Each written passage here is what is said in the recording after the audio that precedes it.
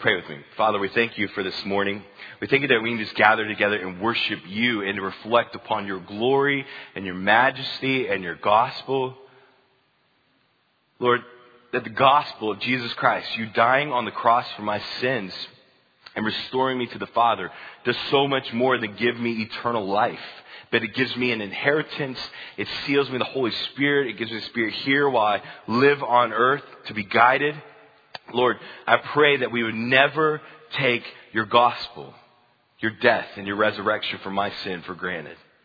We are here for fellowship of believers. We are here to stimulate one another toward love and good deeds. We are here to hear from your scripture, and we are here to give you glory and praise and to thank you for purchasing our souls in full.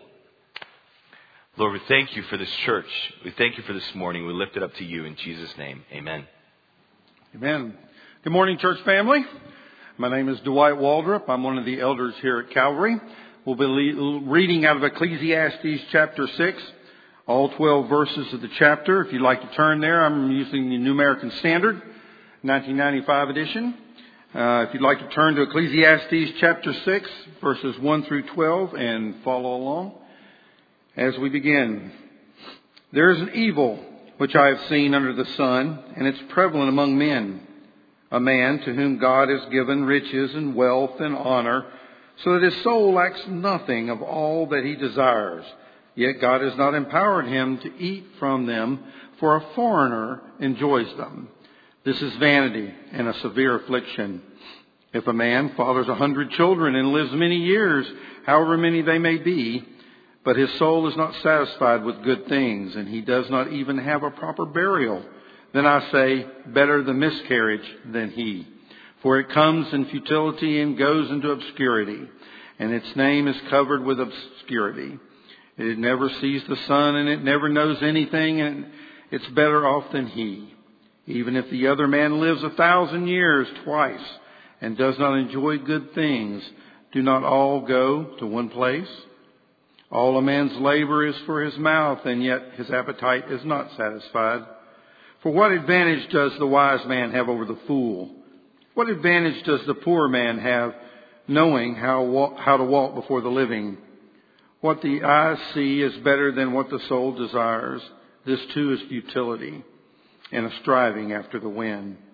Whatever exists has already been named, and it is known that what man is, for he cannot dispute with him who is stronger than he is. For there are many words which increase futility, and what then is the advantage to a man? For who knows what is good for a man during his lifetime, during the few years of his futile life? He will spend them like a shadow. For who can tell a man what will be after and under the sun? May God bless the reading of his word. Thank you, Dwight. What's your reaction to that passage? It's a little bit abrasive. And the first impression that we receive is just kind of a visceral reaction that we have. But I believe if we actually see it for what it is, if we look past our initial impression and actually see the scripture, it will change our lives. I would like to begin this morning with a quote. I hope you receive this. What matters is not what you have. What matters is that you enjoy what you have. What matters is not what you have. What matters is that you enjoy what you have. That is a principle that I see in Ecclesiastes chapter 6. And today I would like to talk to you about the vanity of money. The vanity of money, really part 2. Last week was the why. Why is money vanity? Now remember what that word vanity means. It doesn't mean meaningless. It doesn't mean futile. It means hevel. The Hebrew word hevel means a vapor in the wind. That money seems to satisfy for just a moment. But then its satisfaction disappears like smoke in the wind. Today I would like to talk about the vanity of money part 2. Last week is the why, and this week is now the now what. What do we do now that we understand how money is vanity? True or false? I'd like to begin this morning with a true or false statement. True or false? If you handle money biblically, You can enjoy it, you can have it, and you can be satisfied in it. It's true. That if you handle your money biblically, you can have money, you can give an inheritance. A good man, Proverbs 13:22, a good man gives an inheritance to his children's children, his grandchildren. You can enjoy it and you can be satisfied in it. And I'm going to add a little piece that we can also not worship it. For we can only serve one master, either God or money. That's it. That's the two choices that you see in the passage in the New Testament. But if we handle our money biblically, we can enjoy it, we can have it, and we can save it for later. But what gets in our way? What gets in our way of truly enjoying the blessings that God has given to us? This guy, the mirror, the person in the mirror. We in our culture blame other people. But really, realistically speaking, for us to enjoy money, all we have to do is just look in the mirror. And as I stated last week, we have a very unhealthy view of money. I'm going to say that statement again, and I would appreciate you guys having a big amen to that one. We have a very unhealthy view of money. Amen. So this morning I would like to begin with some money myths. Some money myths. It's going to be some more true or false questions. I have 9 statements that I would like you to answer. And if you're bold enough to answer true or false, you can. If you're scared to get the wrong answer, I understand. You don't have to say anything. Okay. True or false, number 1. This one's easy. Money buys happiness. True or false? Money buys happiness. Very good. Some of the most miserable people I've ever known are bazillionaires. True or false? Number 2. People get weird when you talk about money. Thank you. Okay. People get weird in church. Oh, preachers just hitting me up again. Okay, that's probably what some of you are thinking. True or false? Number 3. One can enjoy money and be satisfied and even be wealthy without worshiping money. It's true. Number 4. This one's controversial. Debt is a good thing. You may or may not know this about me, but at age 22, I picked up a book called Total Money Makeover. If you've ever read that book, it's by a guy named Dave Ramsey. I picked that up about a month before I got married, and it has worked me ever since. And if you haven't read that book, I would encourage you to do so. And shameless plug, October 2nd, we're offering Financial Peace University if you would like to know more. But Dave Ramsey says that the only debt he puts up with is a mortgage. True or false, number 5. According to Dave Ramsey and a good calculator, in America, anyone can be a millionaire. It's true. That if you save merely $100 a month from age 30 to age 70, then when you get to be 70 years old, you will have $1.1 million. Or if you take the average car payment in America, which is $499 a month, if you take the average car payment and you put it into a Roth IRA, from age 25 to age 65, when you get to be 65 years old, you will have $5 million. Number 6, true or false? The hardest part of money is not how much you make. The hardest part about money is the mirror. Dave Ramsey says that 20% of being good with your money is head knowledge and 80% is behavior. Number 7, true or false? All your money is yours. Yeah. Ecclesiastes 5:19. Furthermore, as for every man to whom God has given money, riches, and wealth, God gives us money to enjoy, to save, and to give. Number 8, true or false? A healthy view of money enhances our joy. True or false? An unhealthy view of our money enhances our misery. It's true.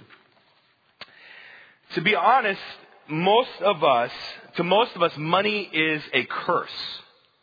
To most of us, money is something that we worry about, that we stress about, and it really is, at the end of the day, to most of us, just a curse. That we don't have enough, we don't save enough, we don't have enough for retirement, we don't have enough from Social Security, we don't make enough to save in a 401k, we will never get ahead. We have that kind of scarcity mentality, some of us completely switched to the other end of the equation, that we have an abundance mentality, that we save too much, forgoing enjoyment today for money tomorrow. We spend too much, financing our children's future for a toy, a nice toy, a boat. We obsess too much about our investments, about the rate of return, and we panic about it. Can I just say something? And I just want you to receive this. Because Solomon in chapter 6 and at the end of chapter 5, all he really talks about is money, the vanity of money, part 1 and part 2. In chapter 5, it is the why, and now it's the now what. What do we do now? Because money seems to be satisfying in a moment but disappears the next. Can you just receive something? It is possible to have a healthy view of money, but there must be balance. You can enjoy money without worshiping it. You can save money for tomorrow and still enjoy it today. You can trust God with the future rather than obsessing over the daily stock price. And when you have a healthy view of money, you can save it, you can give it, and you can enjoy it, and you will not bow down to it. But it requires balance. And what I see in the scripture today is that balance. That Solomon last week gave us a proof. Why is money vanity? And I'll talk about that here in just a minute. And today he really gives us the now what? Now because of money, how it deceives us. How it makes us feel more secure than we really are. Because some of us can lose our money in bad investments. Okay, we've all probably heard people like that. Money is fleeting. But today he really gives us 2 pieces of advice to help us enjoy our money well. So if you have your text, go to Ecclesiastes chapter 6. Chapter 6, we'll be looking at the whole chapter, verses 1 through 12. And as you turn to Ecclesiastes chapter 6, and there's some strange, almost harsh language in there that we'll explain here in just a moment. But let us kind of quickly set the stage this morning. Let me just ask you, who is the author of Ecclesiastes chapter 6? It is Solomon. Who is Solomon? He is the authority on everything under the sun. I mean, think about it. He is the authority over sensuality, over money, over wisdom. Solomon can tell us in chapter 2 that sensuality will not satisfy. Why? Because the man has 700 wives. Solomon can tell us in chapter 5 that money is vanity. Why? Because he is the richest person the world has ever known. Solomon can tell us that we should embrace that life is short. Why? Because in chapter 1, because why? Because he's the wisest person to ever live. And guess what? He died. As I studied this text and as I have been walking through the book of Ecclesiastes, we are in our 8th week of a 15-week series. I will finish it in 7 weeks, believe it or not. I'm not going to be here until 2023. Some of you question me probably on that, but I ain't going to be there, I promise. I'll get through it. We will. But as I just reflected upon this book, I just said, we should heed every single passage, every single verse in here, because Solomon is the authority over everything that he explains in life under the sun. And what is Solomon's point? If you get nothing else out of this whole sermon series, I hope you get this piece. What is Solomon's point in the book? It is to have, yes, a life well lived, but to what? To simply enjoy life. You only live once. Life is too short to be miserable all the time. What does he say in chapter 2? But how can we truly enjoy life? Ecclesiastes chapter 2. There is nothing better for a man than to eat and to drink and to tell himself that his labor is good. This also I have seen that it is from the hand of God, for who can eat and who can have enjoyment without the Lord? That if you try to find satisfaction and enjoyment outside of God itself, you will find that those things are hevel. They are smoke. They appear to satisfy, they appear to be full, and then they simply disappear with the wind. And if you've been here for any length of time, then you're well familiar with graphic up front, and I'm not going to go into the TMI version of this graphic, but I just simply want to point it out to you. And if you actually thought about why I established the graphic the way it is, this is the boundary of life right here. So this is a life well lived. So this is the arena in which we are to live. And then what are the 5 principles to have a great life? To embrace, number 1, that life is short. Number 2, that life is just simply unfair. That there are injustices in life under the sun that we just experience every single day. That why, God, did you allow this? Why, God, did you allow that? That's just part of living in a broken and sinful world. Number 3 is because life is short, because life is unfair, what should we do? We should enjoy God's blessings today and not just tomorrow.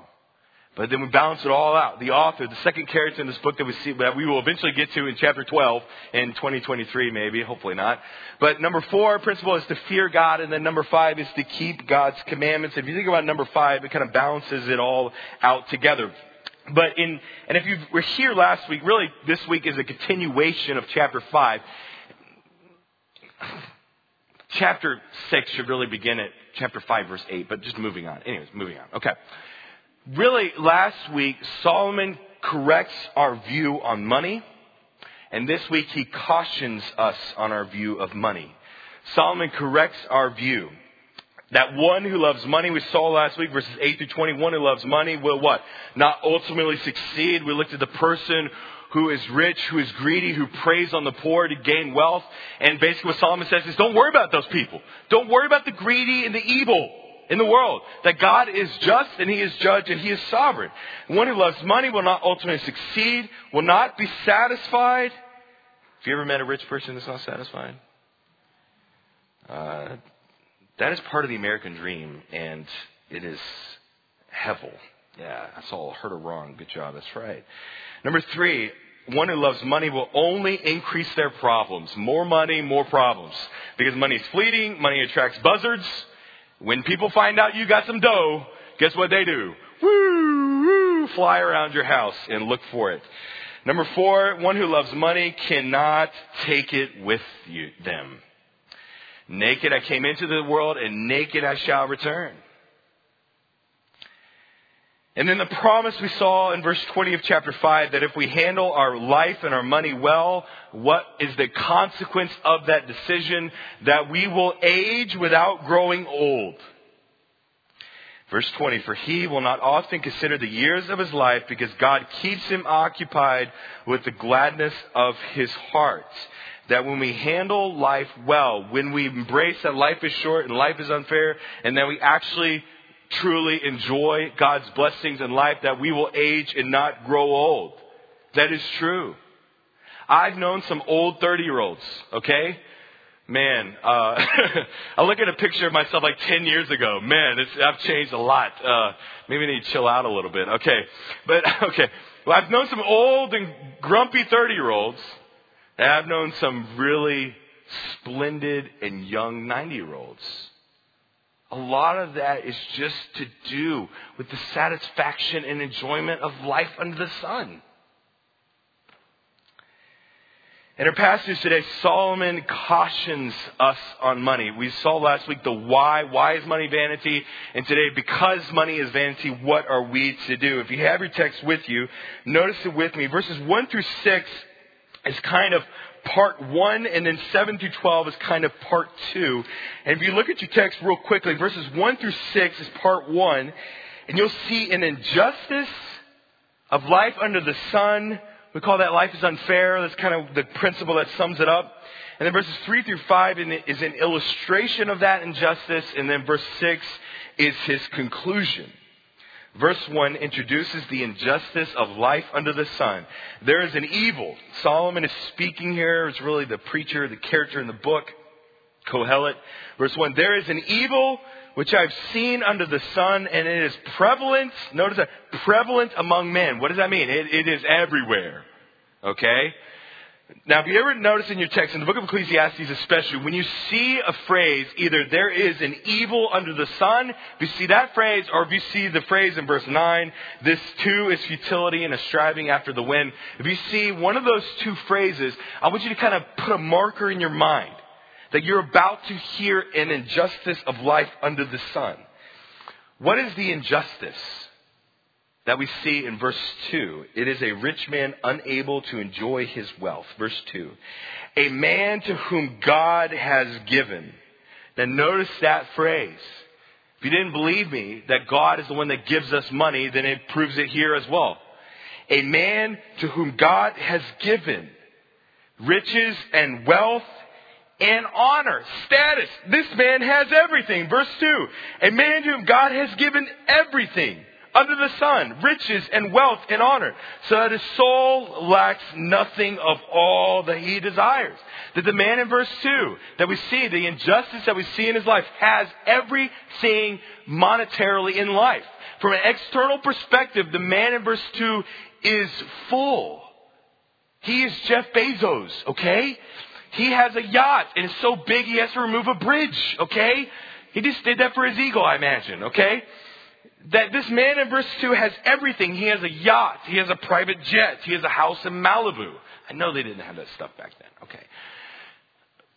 But there's still something that happens to him. Verse 2, yet God has not empowered him to eat from them. What is the them? What is the pronouns? Referring to what? The riches and wealth and honor.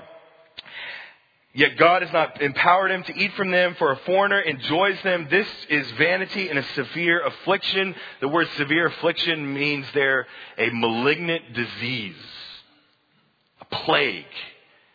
What is the injustice? It is a rich man who is unable to enjoy his wealth. Now, we don't really know why he can't enjoy it. It doesn't explain it. We don't know if he's just unable physically to go on a cruise. I don't know. We don't know if somebody else has robbed all of his monies and enjoying it. We simply just don't know. But we do know what is happening, what the other part of the injustice is. Yet God has not empowered him to eat from his riches, for a foreigner enjoys them. This is vanity and severe affliction. The word foreigner in the Hebrew there is used 45 times in the Old Testament, and it's used in many different contexts. And it can mean a stranger, foreigner. Okay, that's not helpful. But I think it means within the context here of it could be even somebody here biologically related to the rich man. In my opinion, what it's talking about is the foreigner is talking about anybody else besides the rich man and his spouse. Yet God has not empowered the rich man to eat from his riches, for a foreigner enjoys them. This is vanity and severe affliction. Why has God given you $1 in your pocket? To save it, please save your money. Do not hear me right. Do not go blow your life savings, okay, on a toy this afternoon, saying that Brian told you to enjoy it. Please don't do that. Okay, to save it, right, to give it and to enjoy it. The tragedy here that we see is that the man, this rich man, can't simply enjoy it, but a foreigner, somebody who's not biologically related to this man, is enjoying his money instead. How many of you ever, I'm not going to ask you to raise your hand. How many of you ever experienced that? Where you have scrimped and you have saved your money, and somebody in your life, whether a financial advisor or whether a child or whoever it may be, spends and enjoys your money and you simply do not. It happens all the time. That is a travesty. It is a great injustice. It is a severe affliction. It is a malignant disease. Yuck. It happens all the time that we scrimp and we save and we scrimp and we save and we forego enjoying the blessings that God has given us today in hopes of retiring, in hopes of enjoying tomorrow, and then we wake up to see that somebody else is living on our dime. It happens all the time. What are some examples? I want to ask you. But two came to mind. Bernie Madoff, okay, if you remember him, okay, and Enron.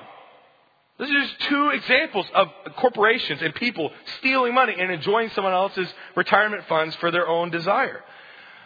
What is Solomon's point? Verse 6. Notice it with me. Even if the other man lives 1,000 years twice and does not enjoy good things, do not all go to the same place. What is Solomon's point in verses 3 through 6? It is to enjoy your blessings, to enjoy it today. Notice the illustration of the injustice. We see the rich man, the injustice that Solomon is talking about, verses 1 and 2, and then we see an illustration. And Solomon is talking in hyperbole here. Because notice, verse 3. If a man fathers 100 children and lives many lives, however many they can be. Let me pause for just a second. Solomon is speaking in hyperbole here. Most men in the room do not have 100 children, okay? We probably need to talk if you do, okay? Now, Solomon might have 100 kids because he has 700 wives. By the way, could you imagine feeding 100 kids? I have 3, and they make me poor, okay? Going to a restaurant is just painful.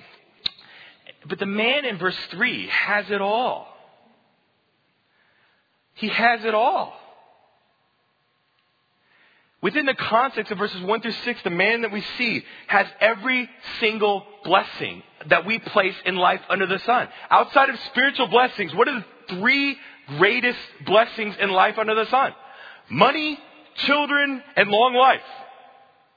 He has it all.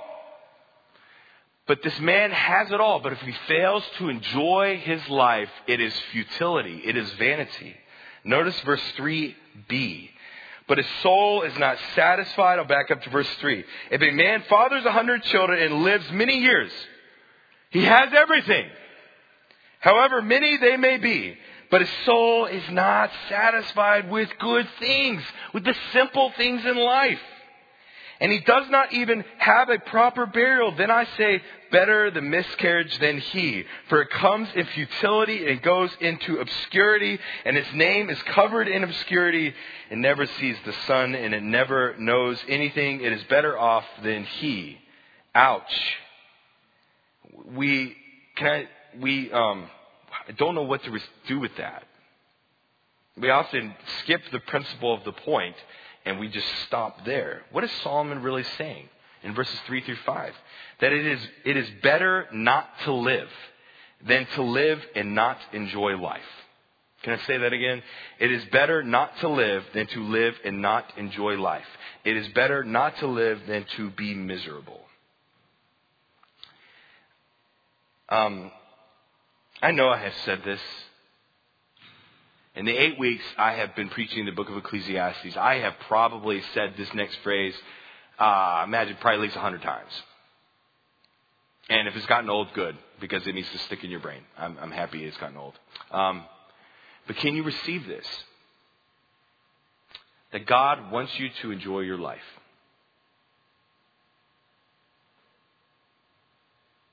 Can you just receive that? That God wants you to enjoy your life. He wants you to enjoy your work. He wants you to enjoy your family. He wants you to enjoy your resources. He wants you to enjoy your house, a haircut, a good cup of coffee, riding on a boat that you moving on. Caught that one. Okay, filter. He wants you to enjoy your car, your hoopty. He wants you to enjoy McDonald's. He wants you to enjoy life under the sun. Because it's better not to live than to live and be miserable. That's what I see in verses 3 through 5. Verse 6. Even if the man lives 1,000 years twice, he has every blessing, including a life that lasts 2,000 years. It does not enjoy good, simple things. Do not all go to the same place. You can live 2,000 years, and if you simply do not enjoy life, then you are no different than somebody that never lives past the womb. We all return to be like the dust. You will probably only live once. You will probably only live once. And I'm being sarcastic. You will only live once. Okay, don't believe I'm believing anything else. You will only live under the sun one time in your life.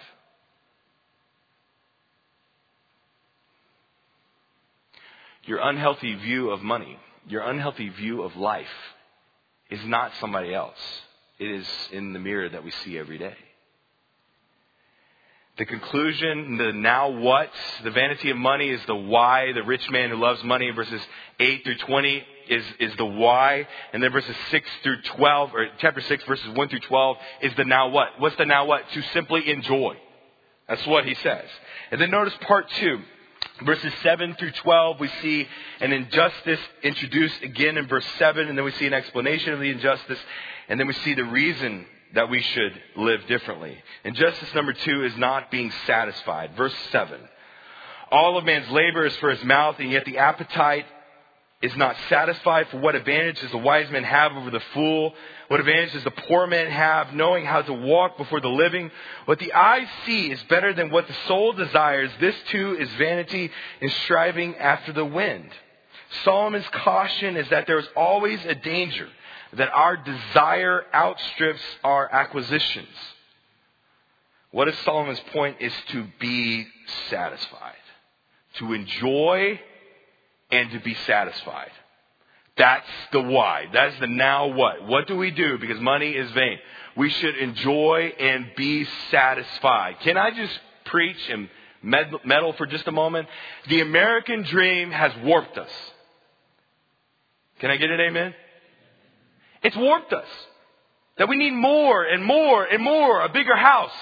A better paying job. Whatever. You will die. And guess how much of that you can carry with you? A big goose egg. Let it go. Enjoy your life. Just the simple things. And be satisfied.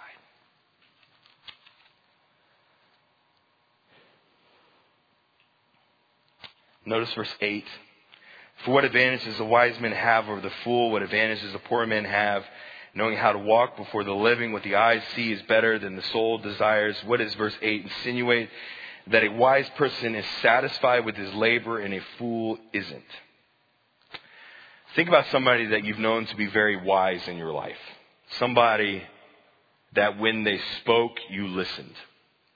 Could be a parent, could be an elder here, could be somebody in the church. What does every single wise person have in common? They typically have intelligence. They typically have different things, but they're always satisfied. I think about all of the wisest people of my life. They all have one thing in common. That they're simply satisfied with what God has given them. With their house, with their car, with their family. So enjoy life. And if you can't enjoy your toil, then guess what? I have had those jobs in my lifetime that I absolutely could not stand 1 minute of it, where I despised 100% of every part of my week. I've been there, done that. But guess what? You don't have to work in those kinds of jobs. We should enjoy our toil. You live in America. Guess what in this day and age?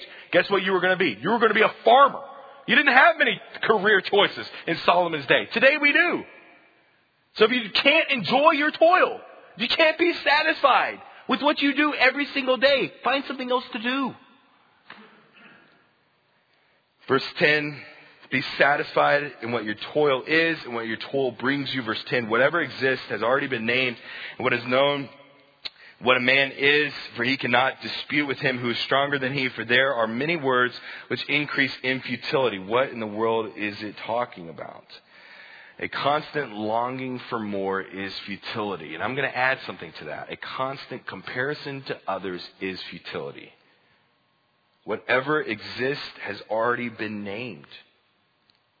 And it is known what man is. Notice that, for he cannot dispute with him who is stronger than he. Why argue? Why be insecure about who makes more money? Who has nicer things?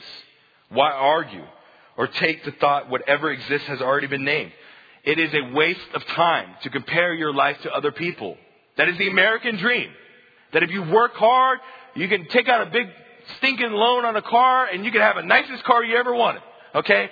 That is the American dream. But who cares how you compare? Because guess what? Everybody dies. Sorry to be morbid. I'm sorry. Okay. It's true. Your body wears out. You will pass away. Sin has introduced death into the world. It is known what man is. In verse 10, what are we? We are but balls of dust. And don't worry about those people who brag about their human accomplishments. Verse 11, for there are many words which increase futility. Don't worry about what other people have. Don't worry about what other people say. Don't worry about what other people may look and see in you. Don't compare your life. For it is known what man is. We are but balls of dust. I'm going to insert a quote here. This is a quote from Tommy Nelson from Denton Bible Church in Texas. I'm listening to the book of Ecclesiastes and him preaching through it. And if you haven't listened to it, they're really good. Go on YouTube, type in Tommy Nelson Ecclesiastes, and it'll pop up. I was listening to his sermon on this passage, and this is a quote that came from his sermon. I would like to share it with you. He says this: we learn too late what we should have known early. That life is not about acquiring and exhibiting, but it's the things you don't think are important at the outset.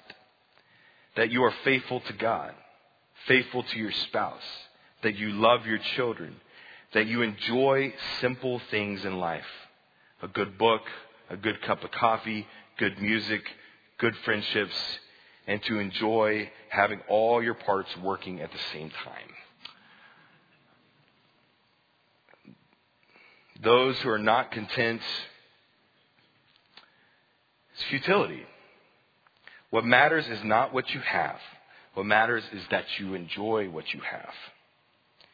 You can have it all. You can have status. You can have wealth. You can have health. You can have long life. Just like the man in verse 2. You can have every single thing that the world finds valuable. But if you do not enjoy it and you are not satisfied in your life, it is futility. It is vanity. It's striving after the wind. And why is it futility? Verse 11 and 12. For there are many words which increase futility. What then is the advantage to man? For who knows what is good for a man during his lifetime? During the few years of his futile life, he will spend them like a shadow. I love that. For who can tell a man what will be after him? Enjoy life and be satisfied. My point today is enjoy life and be satisfied with your life, toil, and money. Why? Because life is short. Because life is like a shadow. He will spend his life like a shadow. Life is like a shadow. As a shadow shifts and disappears at night, so does life. Your life shifts. It slowly changes like a shadow to disappear when your number is called and little is left to remember. For who can tell a man what it will be after him under the sun? Enjoy and be satisfied with your life, with your toil, and with your money, because life is short. That's his point.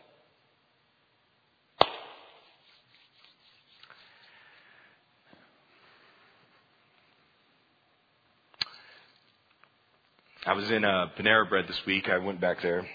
I guess I got tired of Coke products. I went to Pepsi products. I don't know why I moved to Panera Bread. And I was just sitting there at the table at this booth on Wednesday. And I just said, Lord, I literally saw the shadow verse in verse 11 and 12. And I just said, that's right. That's my life. I've lived 37 years. I cannot believe it. And I look a lot different than I used to. Okay? It's the stress in my life. By the way, I need to work on that. And I just said, Lord, how can I simply enjoy life more? How can I be satisfied more? I sat at that table and I felt the Lord tell me 3 things. Number 1, Byron, how can you enjoy your life more? Number 1 is to put away your phone. Ouch. Pay attention to your kids. Number 2 is to worry less about things you cannot control. Don't let what you cannot control ruin what you can enjoy. And then number 3, smile and be nice to the people that you love the most. And then I felt like I heard him say this. He says, Byron, I've taken care of you financially, emotionally, and physically, so enjoy life and stop stressing over things you cannot control. Stupid. I added that part.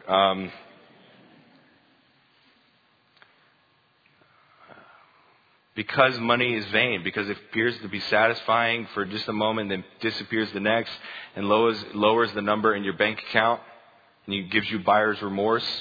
What should you do instead? Instead of finding your identity and your value and what the world says and the American dream, what should you do? You should simply enjoy and be satisfied. Your job, your kids, your wife, your house, your phone, put it away, Byron. Your car, the $5 you might have in your bank account is cool. Like, just simply enjoy life. Can you receive that? We like being miserable. We like it. It makes us kind of feel secure because I'm working really hard. And if I have a little bit of misery, that means I'm working really, really hard and I'm going to provide for my future. That's not biblical. You should save for tomorrow. A good man gives inheritance to his children's children. But being miserable all the time, life is way too short because your life is like a shadow. It will evolve and change and it will disappear with the night. That your number will be called one day. And that number may be tomorrow. It may be today. And if you look back from heaven and you see the years of your life and you look down with sadness that you just simply did not enjoy what God has given you, that's going to be a tough spot.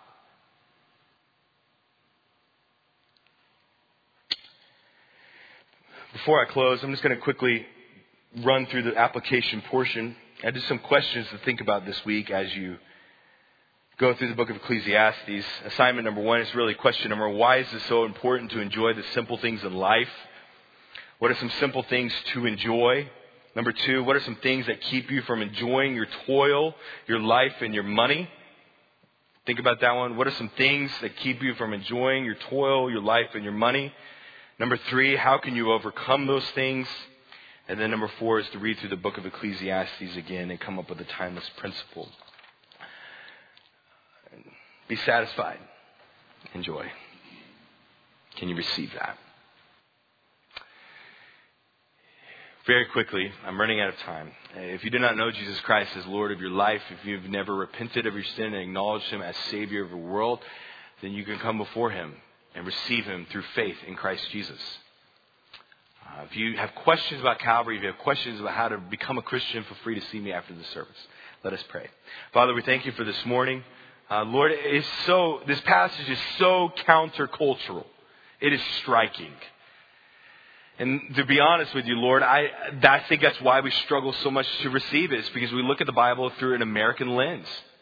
We look at the Bible through our fallen, probably middle class lens. And Lord, the Bible is true. Man, it is so true. Every time I read it, it just strikes me as true. It's amazing how well that you have written your word to give us life under the sun. May we simply embrace it. May we not be miserable today. May we just simply set aside our phones and worry less and embrace and love the people that you've given to us to care for. Thank you for this morning. Thank you for Calvary. I thank you just for what you're doing here. Every week I come here and I am just encouraged and strengthened on how you're just working in mighty ways in people's lives. May we be good stewards of your will and your spirit. And may we be lights to the world. In Jesus' name, amen.